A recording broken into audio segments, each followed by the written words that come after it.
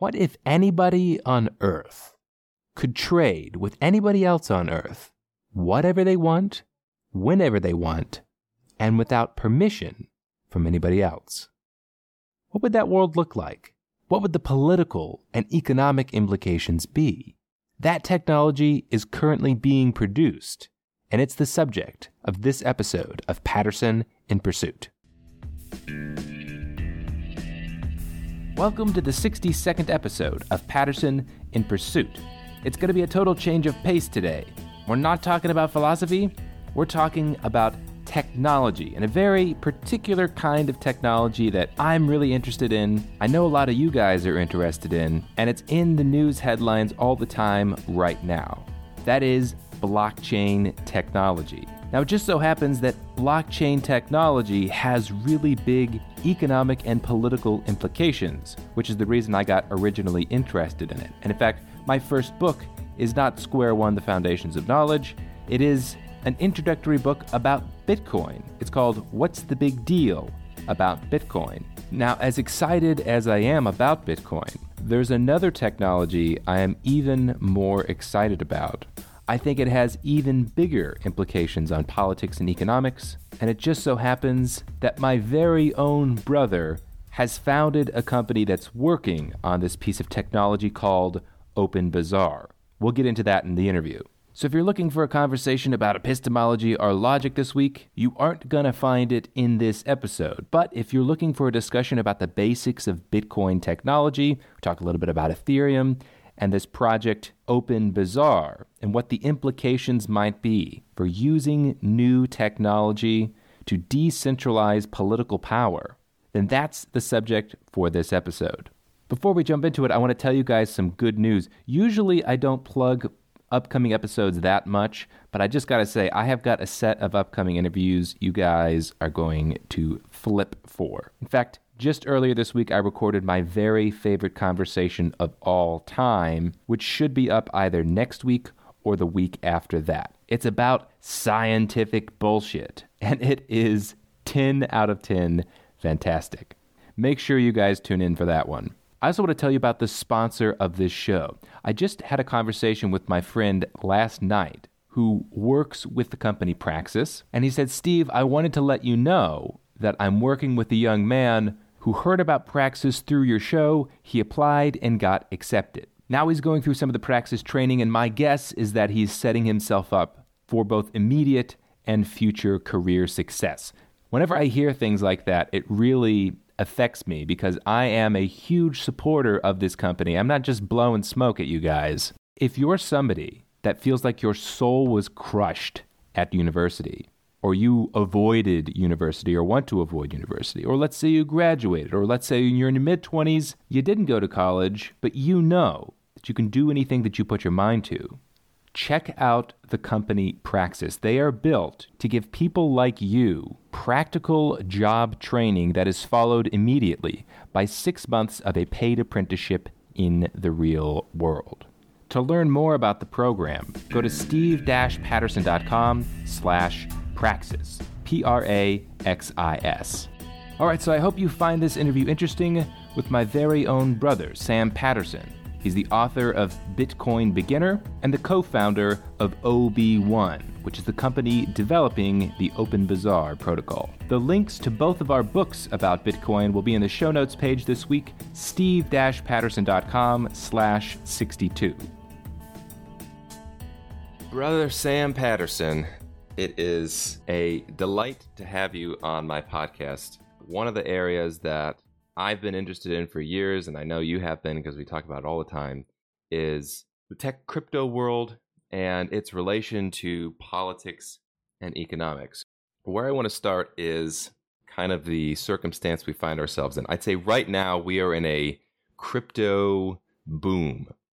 There's all kinds of different cryptocurrencies and crypto projects that are going on.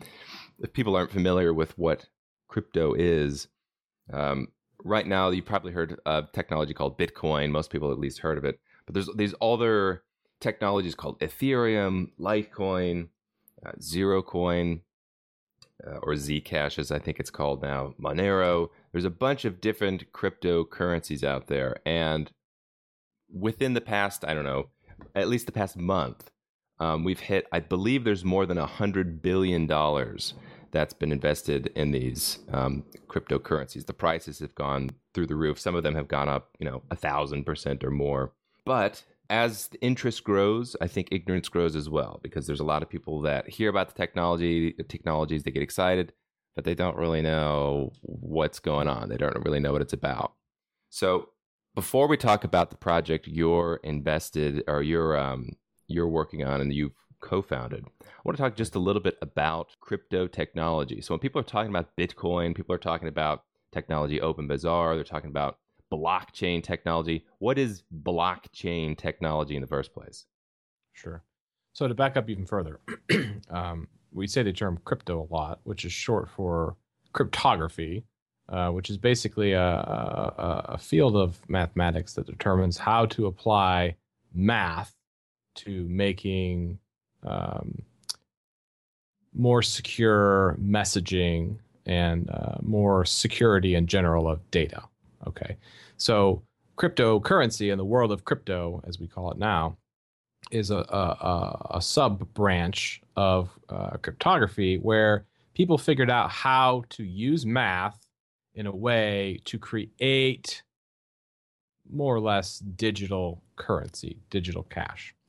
And that, which happened in early 2009 with Bitcoin, was the first time, has sort of boomed over the past 8 years or so into this space that you were just talking about. So blockchain was the first real advance in cryptography in this field that allowed for cryptocurrency, and so that's a good place to start. So the problem with doing digital money before the blockchain technology was invented was a problem called the double spending problem, right? So if you have a piece of physical, gold coin or a Federal Reserve note, a dollar, and I give it to you, right? That cannot exist in two places at once, right? Physically, the laws of reality don't allow that to happen. Assuming we're not going quantum, but okay. Assuming, the Copenhagen interpretation is false, as I know from listening to your show.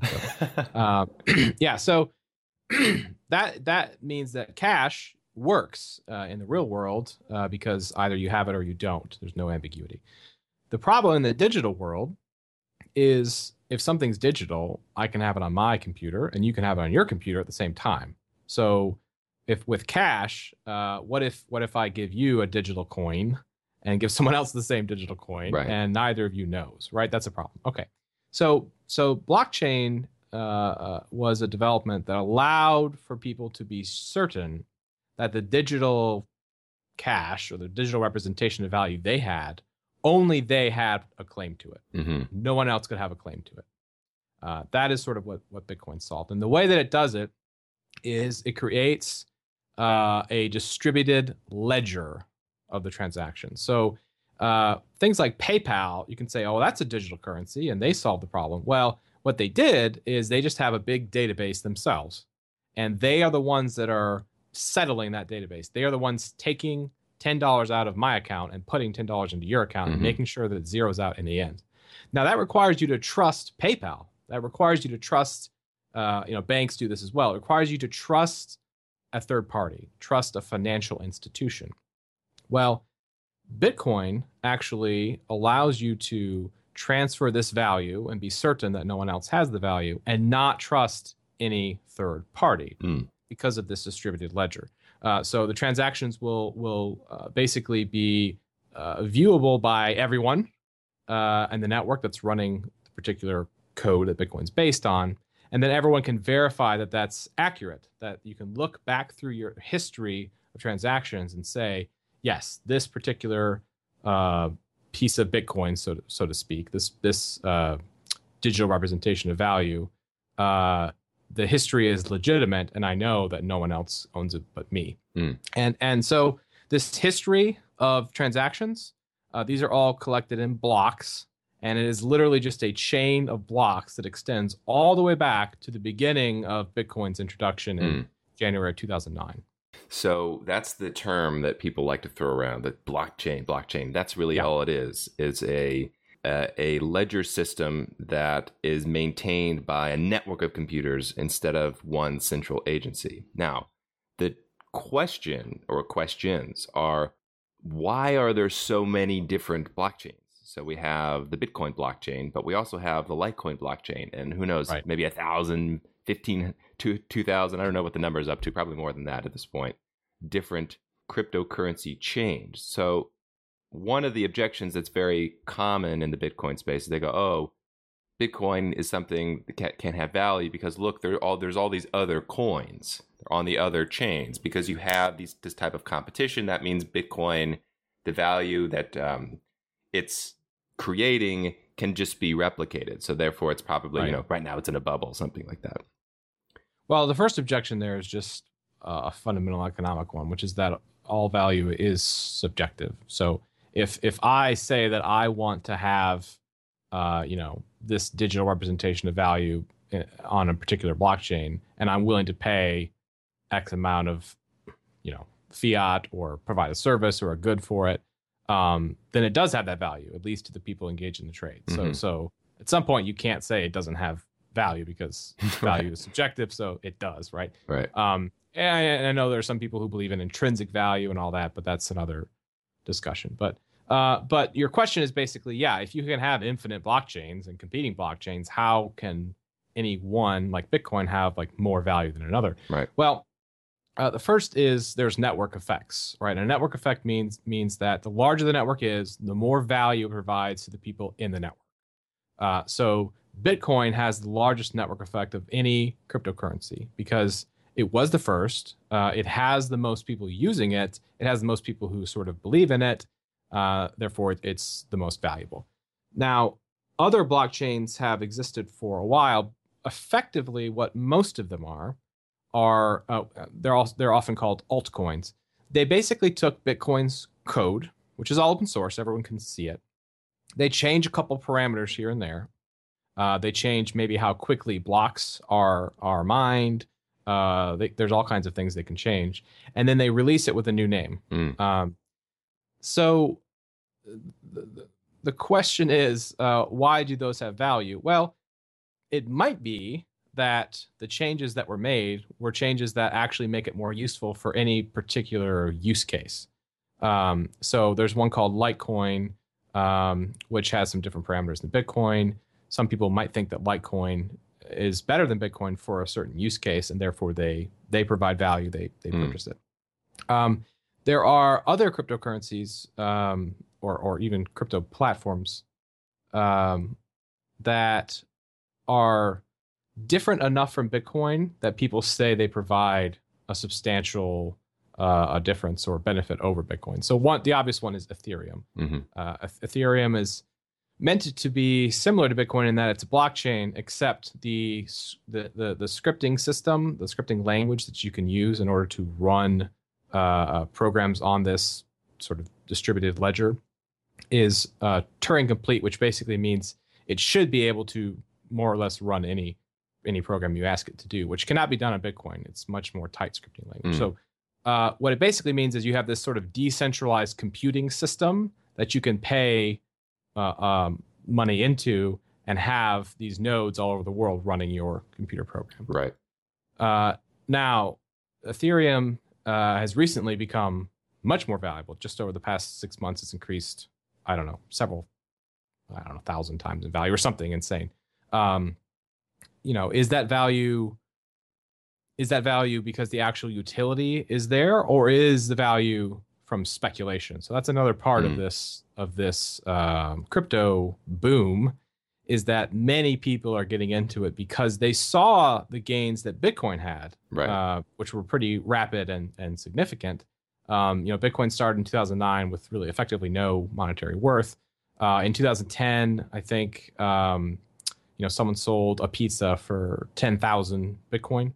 That kind of gave it its first little bit of value. And then it's increased. It's sort of a stable for another couple years. And then it went up to, eventually it made parity with the dollar. And then in 2013, it got up to about $10, $15. And then at the beginning of the year, and then at the end of the year it was like over 1,000. So 2013 it went nuts, and it's been up and down since then. Now it's up to like 2,500. It's gone up again.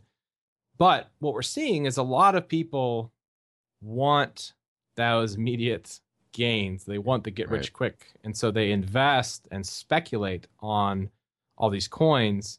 I think Ethereum especially has sort of seen that recently, and I think that long term, there has been a divergence from the utility that the coins actually provide in the real world and the price that they've achieved because people are speculating. So long term that will return, but for now it's a bubble, I think. Yes, and one note on Ethereum in particular, because that's kind of arguably the main, people view it as a competitor to Bitcoin or alternative to Bitcoin, is in the world of cryptocurrency and crypto in general, the main value proposition of Bitcoin, from my perspective, is that it's intended to be a currency in the sense that it's supposed to be a monetary unit. It's supposed to be cash, digital cash.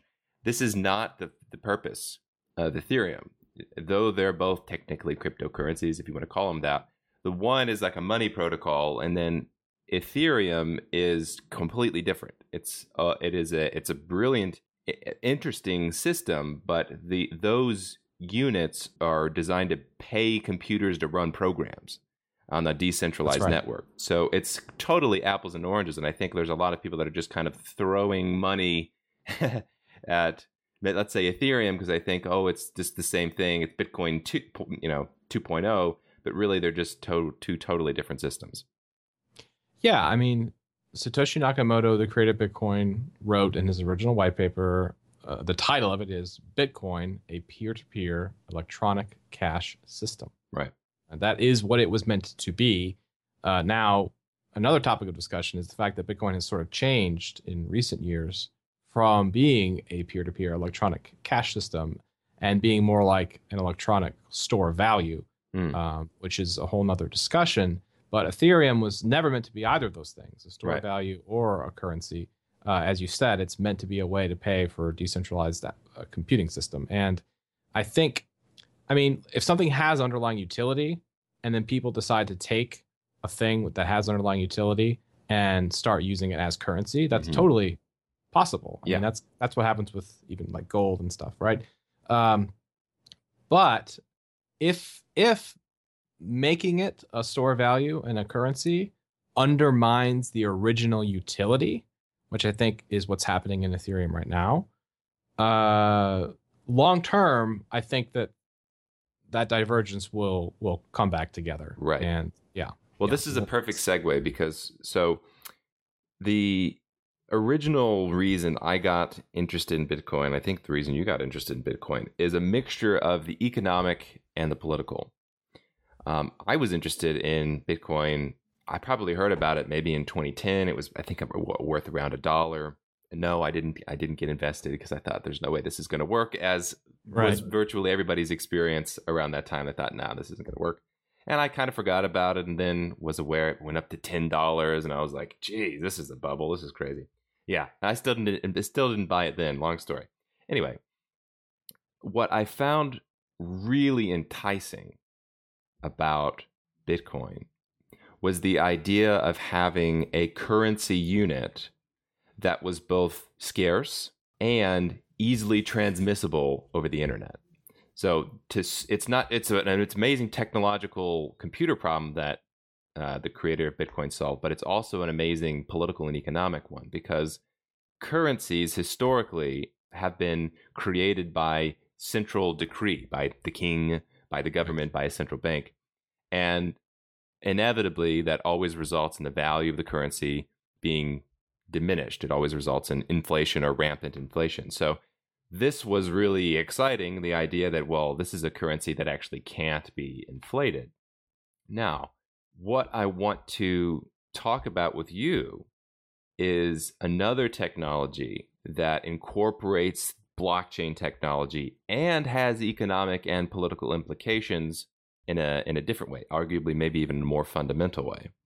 So what is the project that you are working on, the company that you've co-founded, the technology that you're working on, and then I want to talk about the economics and politics of this technology. Sure. So the project that I work on is called OpenBazaar, and OpenBazaar is a decentralized marketplace online. And in order to explain what that means, I have to sort of back up and set the stage for how e-commerce has worked in the past. And by the way, to answer your other questions briefly before I get into that, I co-founded a company called OB1. The goal of OB1 is to build OpenBazaar, this marketplace, and then provide services to users on OpenBazaar. That's how OB1 makes its money. So online commerce, since the internet has sort of gone public in the early to mid 90s, has been completely dominated by centralized institutions. So, if most of your listeners are American, they're familiar with Amazon, or really all over the world now, not just American, but Amazon. There's Alibaba in China, and a bunch of other similar institutions like Etsy and eBay and Craigslist. And basically, what that model is, you have a company that has a server infrastructure, so they have a bunch of computers sitting somewhere, and they provide the service to the public of matching a buyer and a seller together on their website. They then take a cut of that transaction, which is typically between 10 and 20%. They monitor the data of everyone that buys and sells on their platforms. And perhaps most importantly, from a political and economic perspective, is they censor the trade that's happening as well. They do that for their own benefit monetarily. So some examples of that would be like Amazon not allowing the Google Chromecast media streaming device to be sold on their platform because they sell the competing media streaming device, the Fire Stick, right? So they'll just censor their competitors' goods for their own benefit. But more importantly, they'll censor trade on behalf of governments in order to obey the laws of their relevant jurisdictions. And I mean, we can go into the potential drawbacks of that sort of censorship, but some examples are pretty obvious, where you have platforms like in China not allowing certain books to be sold to the people, right? Because the government doesn't allow it.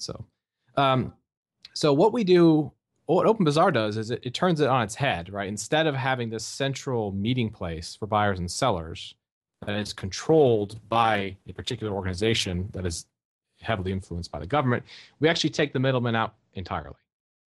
And we've created a software program where someone downloads this free open source program to their computer, and then they connect directly to someone else who has done the same thing, and they engage in trade with each other without a middleman, right? So if you remove the middleman, that means that there's no cut being taken. That 10 or 20%, is kept between the buyer and the seller.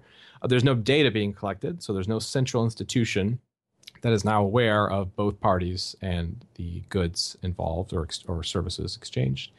And there's no censorship. So there's no one in the middle that can say, yes, you have permission to do this trade, or no, you don't have permission to do this trade. So the idea is sort of that we're replicating in-person trade, right? Like I can come up to you and buy or sell something with cash without anyone interfering, and doing that online. It's permissionless trade. And the reason that this sort of is happening, now instead of 10 years ago, is that Bitcoin finally exists. We finally have this permissionless cash. We have a digital currency that doesn't have any middlemen as well. So you wouldn't really be able to do this without something like Bitcoin, because you're going to always have a middleman in that payment layer who can censor those transactions or take a cut there or mine the data there. Now you allow this, lack of middlemen, this permissionless trade to occur anywhere in the world. And we're really excited about it because we view it as lowering the barriers to entry for trade down to the absolute lowest possible, which is There's no cost to using the software. There's no cost to list fees. There's no cut being taken. All you need is a computer and the internet, and you can trade anything with anyone in the world at no cost. It's incredible. And so as somebody that in fact got interested in philosophy through economics and politics, that was kind of the way I wound up in philosophy. I still say that if you want to understand how the world works in practice, you have to understand economics. You have to understand how commerce works. Commerce is the lifeblood of human existence. It's the reason that we're all not all living nasty, brutish, and short lives. So the idea that there could be a technology out there which allows, as you say, individuals with an internet connection anywhere in the world to trade and engage in mutually beneficial exchange with anybody else in the world without a middleman, without censorship. 5 years ago, it would be like a pipe dream. Like, that sounds like a completely world-changing technology to me. Yeah, well, I mean, that's the hope. That's excuse me. That's certainly the vision of OpenBazaar, which is that I mean, the slogan is sort of "Let's make trade free," and that's a double meaning, right? Like, literally, no cost to do trade, but also free trade in general. Like, we support people being empowered to trade with each other however they see fit, and it's a big dream. But right now, the only alternatives are to use these centralized institutions, and we thought putting out a free open source alternative and protocol was really the way to allow people to do it themselves. And this sort of fits into a broader a broader narrative about gatekeepers throughout history. Mm-hmm. And I mean, we've seen it for millennia or centuries. When you have a small group of folks that give approval or access to others to do certain things, they abuse that power. Mm-hmm. So before the printing press opened up access to information across the world, you had literally scribes and people in monasteries who were able to continue the written word, and most people were illiterate, and the cost of books was incredibly high, and unless you were really rich, you didn't have access to outside knowledge. And the same was true even in the last century with mass media. You had maybe a half dozen radio channels in any given market, maybe that number of TV stations. They all told you more or less the same news. It was all very tightly centrally controlled. And when the internet came in, it busted all of that up 100%. The cost for people to trade, so to speak, to transmit information to each other came down extremely low, almost zero in many cases. And yeah, certainly there's problems with that in some aspect, the signal to noise ratio and that kind of thing. But the benefits have massively outweighed the cost in my mind. And that finally happened with money, with Bitcoin, but it didn't happen with trade up until very recently. And I think that's been a huge detriment. So now hopefully we're reversing that. Well, the thing that I shy away from talking about when we're talking about politics, let's say, political theory, is power, this concept of power. The reason I shy away from it is because when I was in undergrad, the people that would talk about power and power structures were, let's say, collectivists in the formal sense that they would have been traditionally maybe on the left, and they didn't like capitalism. They didn't like the power structures of capitalism. And you hear power structures comes up in the work of Michel Foucault, who is often invoked by people with, I think, incorrect political beliefs. But just in the past few years, maybe the past year, I've kind of rediscovered the explanatory power, let's say, of this concept of political power. And when you think about how the power dynamic changes with the internet, with the printing press is a good example, with the internet, with Bitcoin, and now with OpenBazaar, I think it's trending in the right direction, where my political bias is towards individual power. I want individuals to be empowered to make the decisions in their own lives that they want to make. I want them to be able to choose their own values, their own goals, be able to freely act in order to achieve those goals. And I don't like the idea of centralized power, be it in the government or in organized religion, or even in some large companies. I think, especially when there's connection with government, I think you have an abuse of centralized power. But when technology has reached the point where individuals can now choose what information they're consuming online, it's not the 6 channels on the television that's all telling you the same thing. It's now a limitless, practically, amount of information from all over the world on the internet. And when individuals can choose to get paid in a currency that literally can't be centrally regulated or inflated, and when individuals literally have the power to engage in trade that they otherwise couldn't engage in, I think that is a radical but beneficial progression.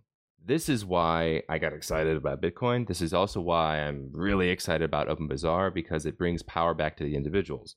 Is that your position? Is that the way that you and maybe OB1 and you guys are approaching this? Are you viewing this as a really cool tech, that has a really cool economic niche to fill, or are you guys like, hey, we see the bigger picture, we see how technology is being used to empower individuals, and we want to contribute to that motion?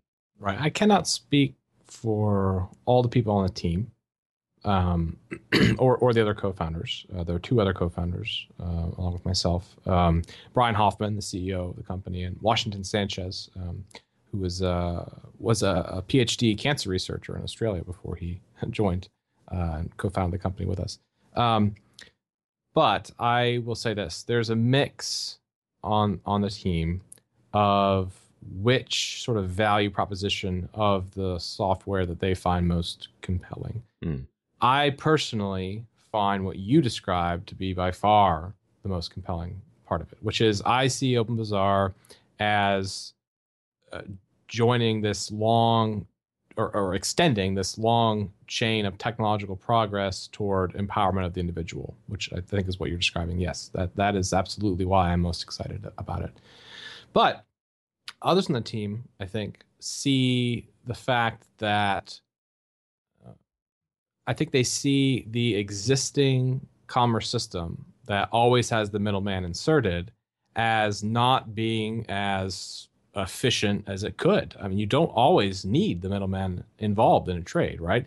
There are downsides to doing that. Now, there are certainly upsides, which is why people are doing it. I'm not saying that Amazon and eBay aren't valuable services to many people. They obviously are, but not in all cases. And Right. Also, you're forced to basically use the entire bundle of services from them that they offer for their cut, right? You don't have a choice to say, well, actually, I don't really care about dispute resolution, so can you take 8% off instead of 10, right? Like they don't do that. You have to take, it's all or nothing.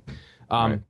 So I think there are some people on our team who feel like the idea of a zero-take marketplace, the idea of creating this protocol, this sort of neutral technological protocol for trade, is something that's necessary on the internet and doesn't exist yet. And so that's what they're excited about. So it's definitely a mix. I mean, I see the value in both, but I view this as a liberating technology, and that's what excites me. Now, earlier you mentioned that you see this as something that could maybe threaten people that currently have power. Yeah.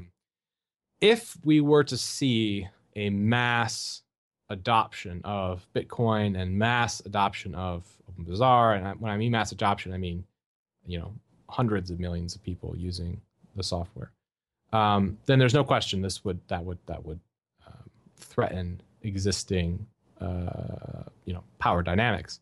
But actually, I don't view the success of what we're doing and Bitcoin even as sort of this all or nothing, like you have to get a certain number of people in society using it and threatening the existing power structures for it to be successful. Because what I think I've sort of seen past almost 5 years that I've been involved with Bitcoin, late 2012 is when I sort of got started, is a lot of people strongly prefer the convenience of the status quo over the privacy and sort of security and liberty benefits of the new decentralized systems. So there's trade-offs involved, right? If you're doing something in a decentralized way, there's no final authority on what's happening. You can't go to someone and say, help me out here,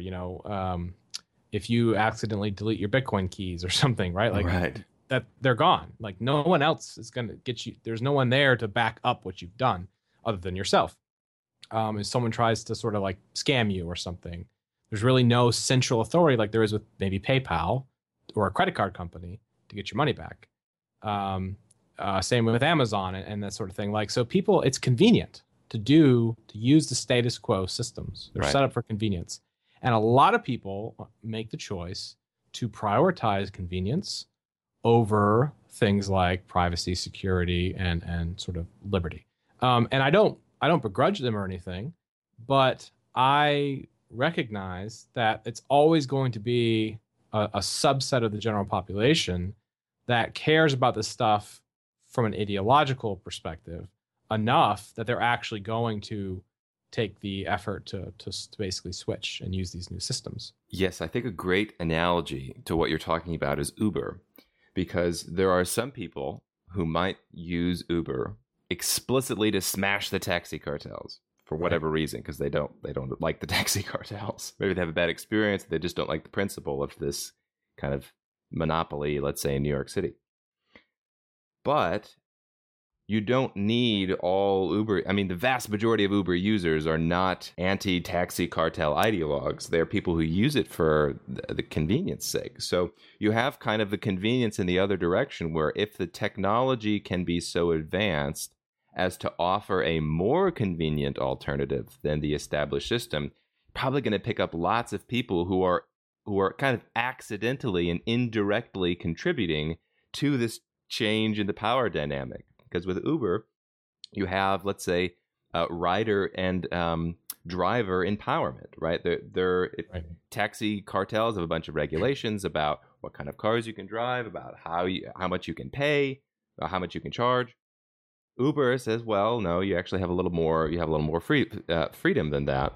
So even if you're somebody that loves taxi cartels, but you just prefer the convenience of Uber, you're still contributing to a changing power dynamic. And I think that's going to be the same thing with Bitcoin in particular. And I could see it with OpenBazaar too. If that's just the place that everybody goes, then I have to be as some passionate libertarian ideologue. Just use it because it's simple. And I think long term, that's certainly my hope for what Bitcoin and OpenBazaar do, is that it's a better choice for all kinds of reasons than the existing systems. But I think right now, it's not. I mean, on OpenBazaar, we're trying to make that true. The first version of the software was released just over a year ago now.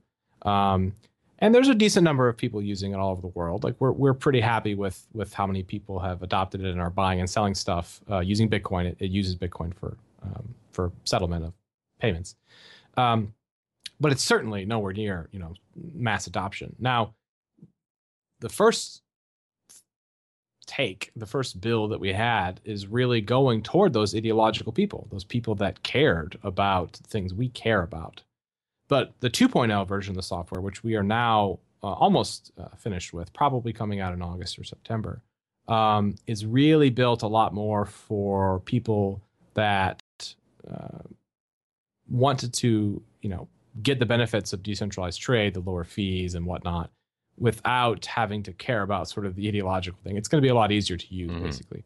And I wish I could say the same about Bitcoin right now. I mean, to some extent, wallets and things, on-ramps into Bitcoin have gotten better, but the core technology itself has in some ways gotten worse. Right. Because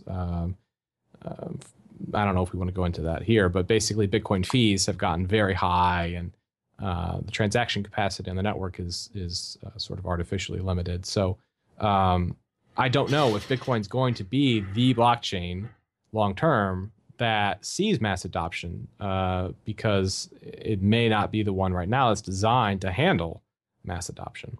Right. So talking about the convenience of Bitcoin, I actually had the same beliefs that, oh, it's too inconvenient, people won't use it, prior to really diving into how to secure your Bitcoin keys and learning about how the whole system works. But after I learned about it, I actually came to the opposite conclusion, that Bitcoin is so much easier. It's so much more convenient, that the current system, the banking system, the credit card system, is archaic in comparison. You can't do the banking stuff over the weekend, and it takes 3 days for your stuff to transfer. And like they take, it's a $20 wire transfer fee to go to the other bank account, and it's all regulated, and then it can be flagged. It's like, it's laughably archaic, when with the Bitcoin system, once you know how to use it, it's literally just pull out your phone, scan a little QR code, hit in the amount you want to send, hit it, and go. It used to be instant and practically free. I totally hear you, and there's certainly a lot of truth to that. I will say, of course, that's assuming that's before the current congestion of the network. Right. So we're assuming that that's going to get solved, and I do have hopes that it will be. But also sometimes the ease of using Bitcoin is partially because the existing systems are so heavily regulated, and they have so many rules in place on how they can accept money that those companies are forced to jump through all those hoops with the old system. And what I'm not certain of is, long term, will companies that are accepting Bitcoin, will those companies be forced or attempted to be forced to jump through the same hoops for their users? So the reason that it's so convenient to pull out your phone and scan a QR code is that a lot of times they aren't forcing you to fill out your name and your address and your phone number, right? Like you have to do with a credit card, which is a huge pain in the behind. Right. However, in the future, will governments attempt to force people who accept Bitcoin to go through the same hoops that credit card users have to do? I don't know the answer to that. I will say that technology like OpenBazaar allows people to still choose to use Bitcoin and cryptocurrencies in general in the most raw, original form without people having to jump through the hoops, because it gives them complete control over their own trade. They can choose which rules that they choose to follow and which they don't. And that's why we wanted to put out a platform that keeps the original value proposition of Bitcoin, being this peer-to-peer electronic cash, in its most useful form. Like, you have this peer-to-peer electronic cash, you want to use it with someone else in a completely decentralized way, here's the platform to do it. That's a great point. And it makes me think of something like email. Right now, the email protocol, fortunately, isn't like super highly regulated, where you have to fill out your name and your address and billing address, whatever, every time you send an email. How unbelievably silly that would be. And people would get mad if they had to, rather than just type in the message, hit the email address and hit go, if you had to fill out all this stuff. But you're right. The cause of that is because of the regulations, because the government wants to keep track of all kinds of data about what you're spending money on, making sure that you pay the appropriate taxes and whatnot. But interestingly enough, if such a thing does happen in the Bitcoin space, where merchants are required to get more information from their customers, that's definitely going to benefit you guys, because that increases then the value proposition of OpenBazaar. So the less efficient the current system is, the more you guys are going to benefit from it. Well, and the interesting aspect about that too is that there's the level of optionality as to how much vendors and buyers choose to sort of, for lack of a better term, follow the rules as they're set or not, right? So it's not like if you use OpenBazaar that you're forced to break any rules or forced to, right?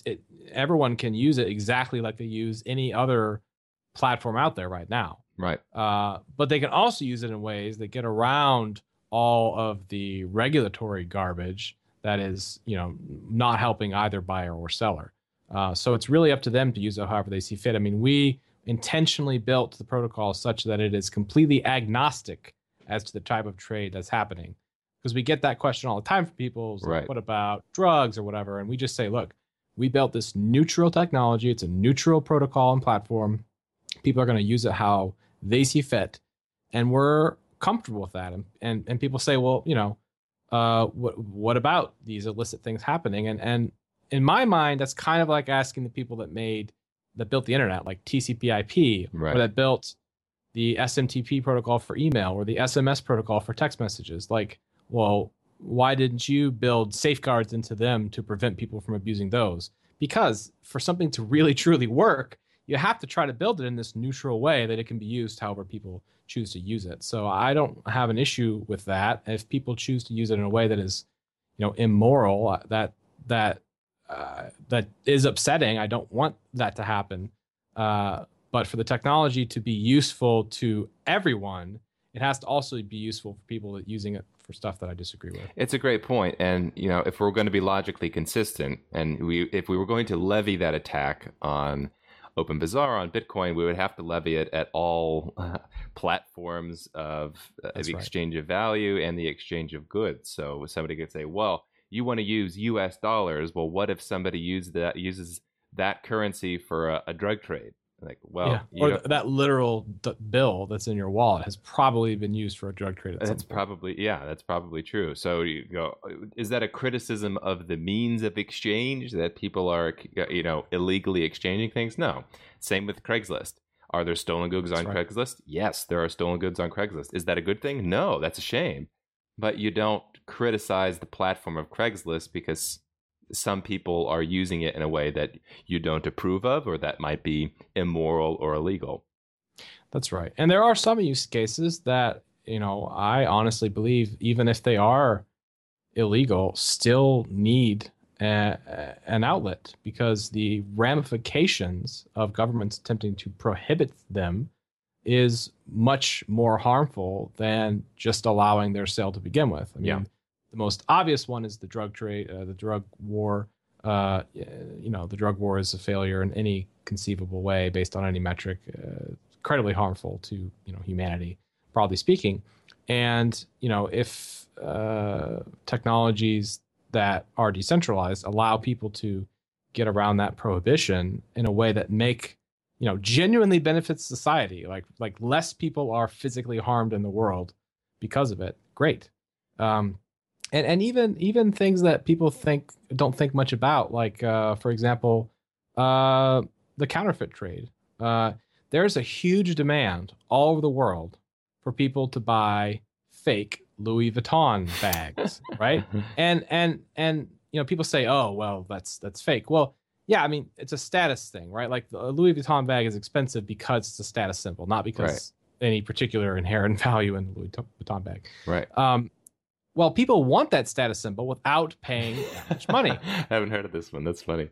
Right? So there's this market. I mean, it's a massive market all over the world. And this is one example of the counterfeits all over the place, where people know they're buying counterfeits and want to buy counterfeits, but platforms don't allow it. And I personally don't have an issue with that.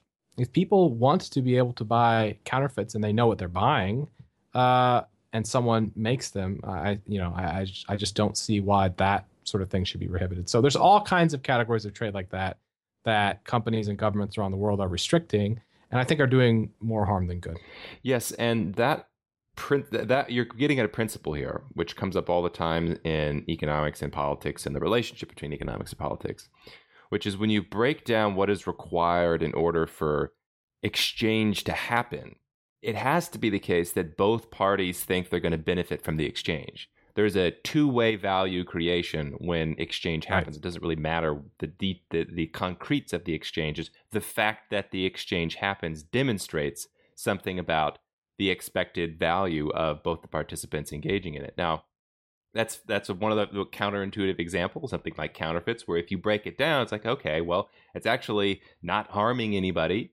This is something that is creating lots of value for the producer and for the consumer of the good. And there's countless examples like that nobody's even conceived of, I'm sure, of value that's going to be created by people being able to exchange in places that they weren't able to exchange. And then there's immediate political benefits. If we just, let's say, we'll go outside of the United States, because that's where you and I both are, but we're talking about China, for example. China restricts trade all the time, like you said, about what kind of media you can consume. Yeah. There's the Great Firewall of China, which online they regulate what types of things, well, they try to at least, regulate what types of information can flow into your head.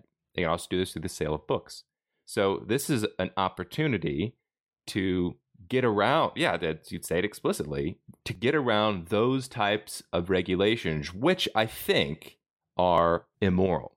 Yeah, technically it might be the case that smuggling in literature that the Communist Party doesn't like in China is illegal. Yes, that might be the case, but that doesn't mean it's a bad thing if you do it. Of course, yeah. Illegality and immorality are not the same thing. Sometimes they are, but often they aren't. And whatever technology can be used for people who are doing things that are illegal but moral, I'm supportive of. Personally, I'm supportive. Certainly, OpenBazaar wasn't specifically designed in order for people to get around any laws. As I said, it's a completely neutral protocol. And naturally, as a co-founder of my company, obligated to say that OP1 is not trying to build this in order for people to get around the law at all. I mean, the services we're going to provide to OpenBazaar users are all obviously completely above board. But personally, because I care about liberty and freedom, I want people to be empowered to use these tools to make their lives better. Right. Yeah, I think that's the word for it, is neutral. I mean, it is a neutral technology, and that means it's going to be used for things you approve of and things that you don't approve of. And I think that's part of the beauty and the toleration that comes with freedom, is you're free to do things that I don't necessarily approve of, but as long as your actions aren't hurting other people, you should be free to do those actions and engage in those trades. So I think this is where I want to wrap up the conversation. If people want to know more about OpenBazaar, where can they learn about the technology? Where can they download the technology? So if they want to use it, openbazaar.org is the website to download. Users should be aware that in a few months, we're going to be putting out the 2.0 version of the software, which makes significant improvements. And also, there's a blog. If you go to openbazaar.org, you'll see the link to the blog. We regularly update the community on what's happening. We also talk about things that are sort of outside of just OpenBazaar, about Bitcoin broadly, and all kinds of information. And you can search for me on Twitter and all the usual social media places as well. All right, I'll put those links in the show notes page, steve-patterson.com/62. Thanks so much, Sam. This has been an awesome conversation. All right, thanks, Steve. All right, I hope you guys enjoyed my conversation with my brother Sam.